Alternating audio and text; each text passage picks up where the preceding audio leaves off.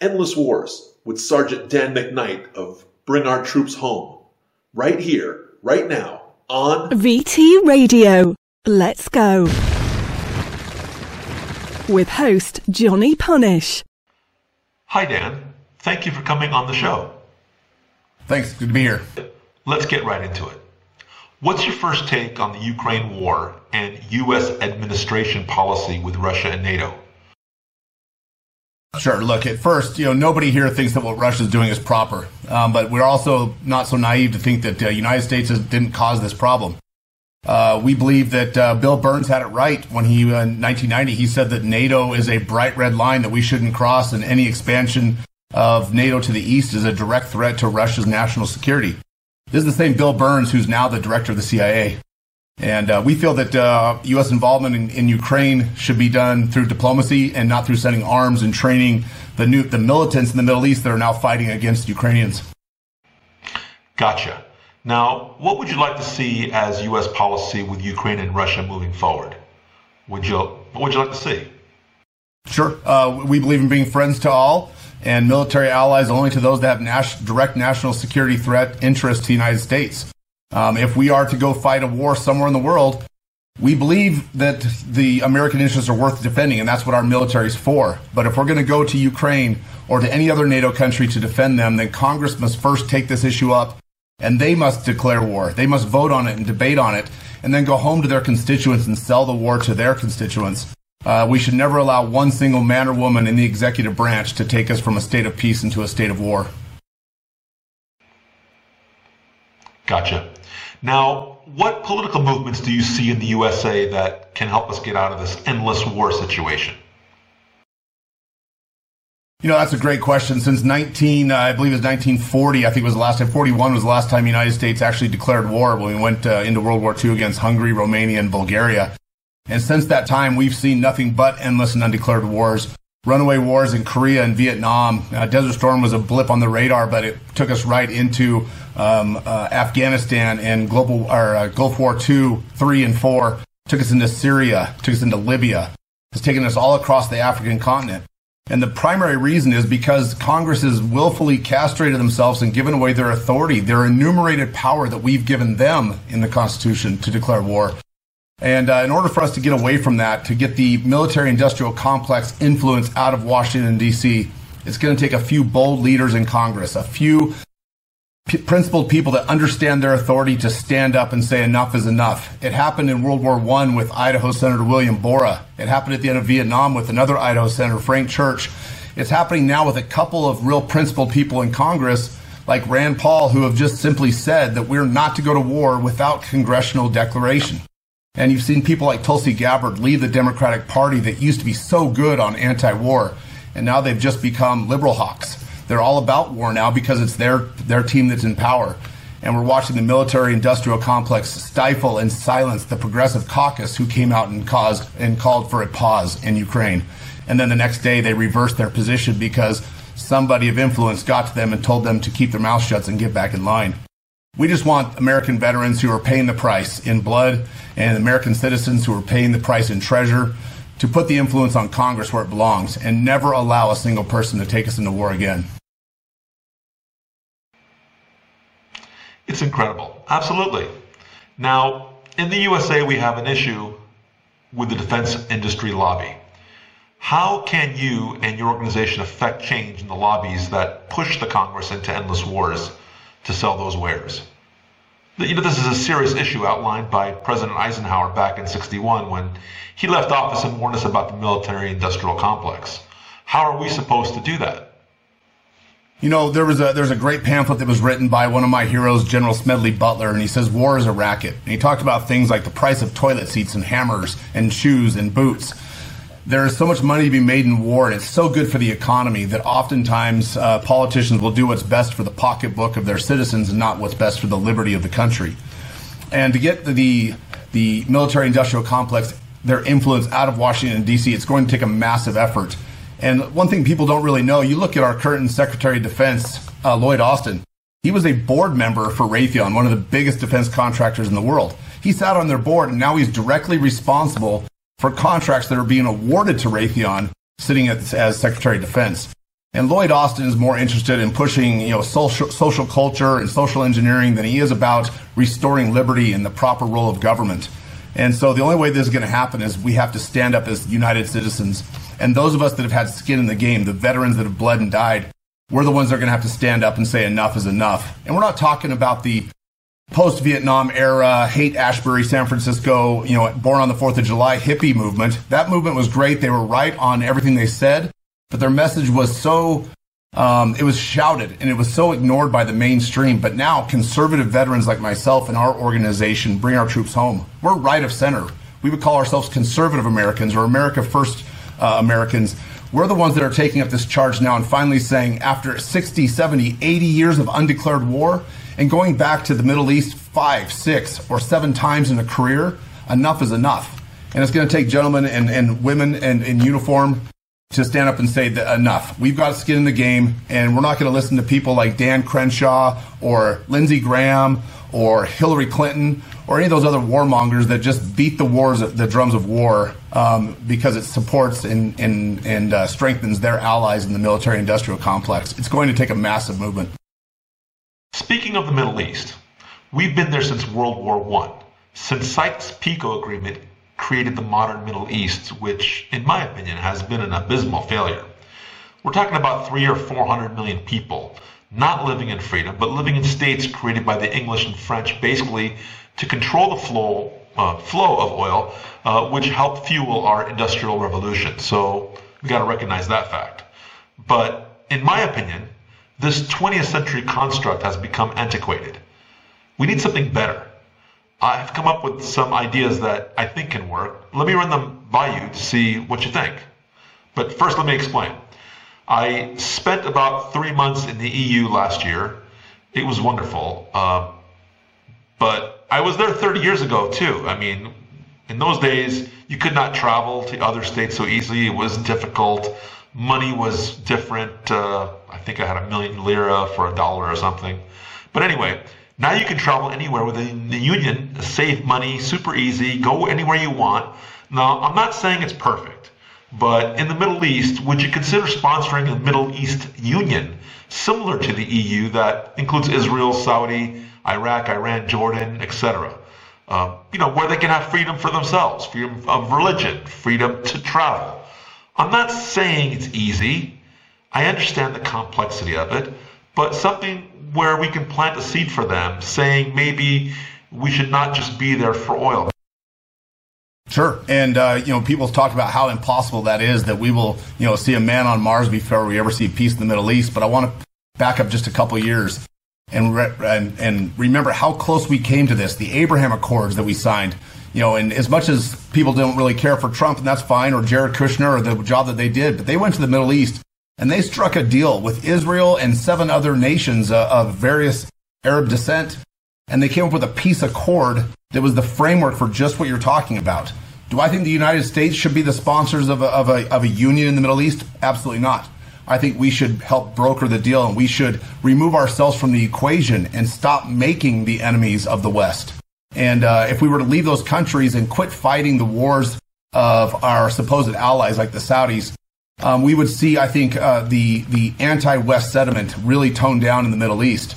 And if they were to come up with an accord or a union of their own, I think that would be strong. I think most of the world would understand it. And I think if it was something based more secular than even the OPEC agreement, something that recognized the differences of religion and recognized the boundaries and recognized the historical culture of the Middle East, that would be something to last for a lifetime.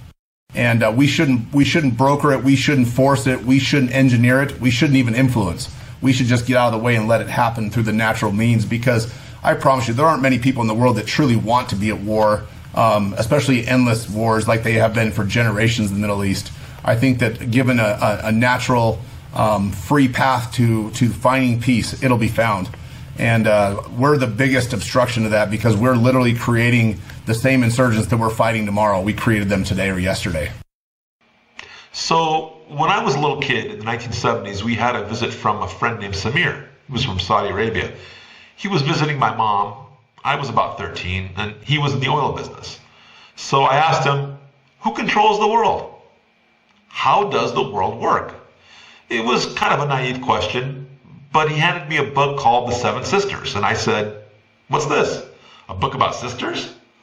I don't know what that is, but I read the complicated book, and I read it. It opened my mind to how oil has controlled our modern world, and it was really interesting. What is your position to get off this oil? Because along with arms sales, which is primarily the reason why we're there, and of course controlling the oil, what do we have to do? Are you an EV guy, a hydrogen guy? What is the U.S. supposed to do to completely get off this oil so we don't put pressure on the peoples of the Middle East? What's your take? I come from a fairly, I wouldn't say I'm religious, but I'm quite spiritual. And I think that our land was blessed. I think we are blessed with some of the best natural resources in the world, but even more importantly, we're blessed with some of the best mines in the world. And I think we truly have the ability to get off of our dependence on oil from the Middle East or Central or South America. And in the short term, I think that means using American resources, including our own oil reserves and our offshore drilling. But for a long-term assessment, we've got to recognize that hydrogen power is clean, it's efficient, it just needs to be probably strengthened and safened up a little bit. And electric power, while there are problems with it, I think that is a giant step forward. We're big fans here at home. The Plaid, the Tesla Plaid is sure a beautiful car, and the performance is incredible. We've got to figure out a way to better produce the batteries and make it more efficient from an environmental standpoint. The use of the electricity to charge those things is not nearly as green as everybody thinks it is, but definitely getting off of Middle East oil would help to solidify that region, to decrease our dependency and our interest in the region, and we have the resources here at home to do it. Now let's go back to the defense industry, because if we reduce our arms around the world, we will have to reconcile the loss of those defense jobs. Now that's a lot of people losing jobs. It's going to affect us all. So what's your take? What do we do? Look, I've never believed that the military or any of the supporting industries for the military should even be disguised or confused as a jobs program. Again, we are the greatest nation on earth with the most resources. We will find a way to employ anybody that wants to be gainfully employed. Now, having said that, I also believe in the Reagan policy of peace through strength. I believe that we should have a robust defense here at home. And a robust defense includes building weapons of defense for our nation. I'm a firm believer that the National Guard's units of each of the 50 states should be the primary defense force for the entire country. That each state should have a robust National Guard that is trained and funded and equipped by a strong federal government, but controlled by the states. That's the way the Constitution wrote it. Article 1, Section 8, Clause 15, the Militia Clause. And I believe that we could still have the same standing military decentralized from the federal government to the states. And I think that would still support all the jobs. It may not support the overseas weapon sales, but you know what? I'm okay with that. I'm okay with not supporting nations that we support today and then having to fight against those same weapons tomorrow. We're seeing the same mujahideen that we trained and equipped in the 80s, 90s, and all through the 2000s. We're seeing them now fight in Ukraine against us with the same weapons, getting paid $1,500 a month per head from Moscow. We're seeing the same weapons that we gave them shooting back at our supposed allies. It's not the way this is supposed to work. And so if we took our weapons off the world stage and kept them at home, I think it would be better for all of us. Gotcha. The next question I have is, how do we balance the rise of China and Asia against the United States not being involved in the Middle East and having these endless wars? How do you see it? You know, we're watching the rise of an empire in China right now, and they're spreading across the globe at an alarming pace. They're all across the continent of Africa. They're raiding and plundering and pillaging that continent of its natural resources. And to balance that, we have sent our special forces and our military into Africa, into 17 or 18 or 19 countries. We don't know the true number because the Department of Defense quit responding and quit reporting. But I don't know that our military's job is to go into other nations and other continents to defend economic interests. I think that is more of a policy and a purpose of the State Department to be done through diplomacy. And if we make free trade partners all across the world, I think America becomes a better trade partner than China in any situation. And the fact that the Chinese have their people all across the Africa, building that highway up and down the east side of Africa, is terrifying on a world stage. But it's not our job of the military to fight the insurgents in Africa to make sure that doesn't happen, because I see it doing just the opposite. Before we get going, I want to talk about debt. I mean, you mentioned debt on your website, of course, and that's website is bringourtroopshome.net, right? Bringourtroopshome.us. Oh, .us. Excuse me, I got it. Okay. I just want to make sure we got that correct. Okay. The debt is happening because of why? Wars, COVID. What is causing the massive debt? And what can we do about the Dems and Republicans both seem to be causing more and more debt? Help me out here.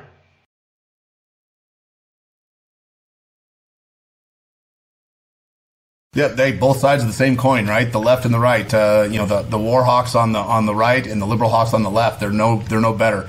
I'm not a fiscal policy expert, but I do know this: if I don't have the money in my checking account or my savings account, I can't spend it. And I think our nation should live by that principle.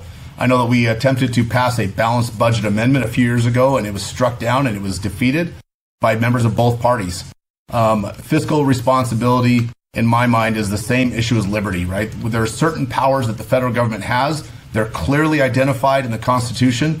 And the fact that we've allowed those powers to expand and that the administrative state is in a runaway shape right now, it talks more about us as citizens than it does about our government. Government will always grow. It will always be corrupt. And it will always go as far as the citizens allow it to go, because their power comes from us. So once the citizens wake up and demand true change, that change will happen. But the debt it's alarming, it's terrifying. I believe in sound fiscal policy. I believe in a gold standard. I just don't see that happening anytime soon, as long as we've got career bureaucrats and career administrative state bureaucrats in Washington, D.C. I agree with that. Question for you on Congress. We got people in there for 30 to 40 years. Do you agree that we should have term limits or something where they go and do their duty for the country as opposed to making it a freaking career? Help me out on this one. Sure. No, 100%. Look, we have term limits every 2 years on November, first Tuesday in November. And again, we're such a lazy and sleepy society when it comes to the things in Washington, D.C. We do a lot of campaigning in the states, state legislatures, and work educating voters on policies that are important to us. And it's alarming how many people don't know who their state representative is, or who their congressman is, or who their senator is, or even what congressional district they live in. So we have term limits every November. As far as mandated term limits, I think it's a great idea. What I don't support, though, is calling a convention of states to pass an amendment through that mechanism to force term limits in our current state. I know that the convention of states is an idea that's written into our Constitution. I just think because of the way our society is so asleep at the wheel right now, that sending a convention of states to amend the Constitution could result in some other loss of liberty or freedom that we're not quite aware of, and it might come so behind the scenes and through a backhanded move that we wouldn't even see it coming. And so I agree with term limits. I disagree with the process that they're trying to do to bring it to pass. Gotcha. Okay, before you go, I want to hear about Defend the Guard. I know that's the thing your organization is talking about right now. If you can explain to our viewers and listeners. Absolutely. So the National Guard, what makes up about 450,000 members, about almost half of the active military force. The National Guard was created, is empowered by the Constitution, Article 1, Section 8, Clause 15, and they have a threefold mission: to enforce the laws of the Union, to repel an invasion, and to put down an insurrection. Fighting overseas undeclared wars is not part of the National Guard's mission, and they've made up about half of the deployments in the global war on terror, and they've made up about 18% of the casualties in that war. These are National Guardsmen. These are police officers. These are business owners, teachers, garbage men, mechanics that live in our community that are going back to war over and over and over again, some as many as 8, 9, or 10 times since the war began in 2001. And the Defend the Guard bill is just a realignment of the states' rights. It's a 10th Amendment bill that says that the National Guard shall not be deployed to an overseas war and released into federal power unless Congress has first done their job and declared war, because that declaration of war then becomes the law of the Union and it gives the National Guard the authority to be activated into federal service. And we've introduced the bill about 4 years ago, the first time in West Virginia, And we're now in almost 40 states with the bill being proposed. And this year we're hoping to hit all 50 states and maybe get it passed in probably 3 or 4 houses or senates across the country. So we're making progress. Defendtheguard.us is a website where you can go to track the progress or look for the sponsor of the bill in your state. And it's something we're very excited about, and we're working very hard all across the country on it. And does your organization accept donations? Are you a 501c3? Explain it so we can educate our viewers and listeners on how best to support your organization.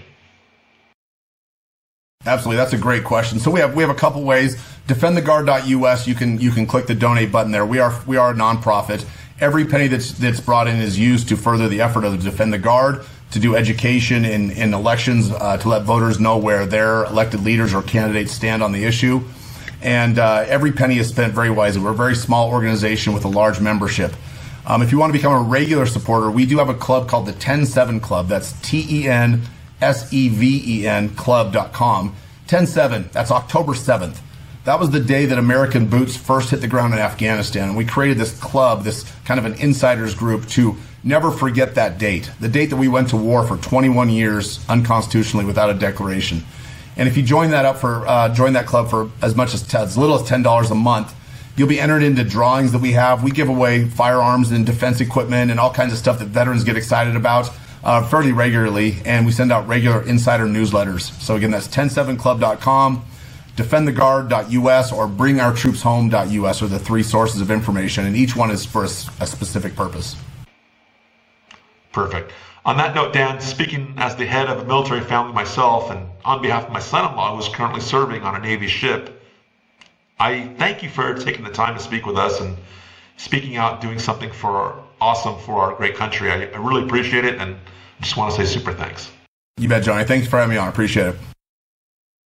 If you enjoyed this presentation, hit the like button now. Also, share it with your friends. And don't forget to subscribe so that you don't miss an episode. VT approves this message.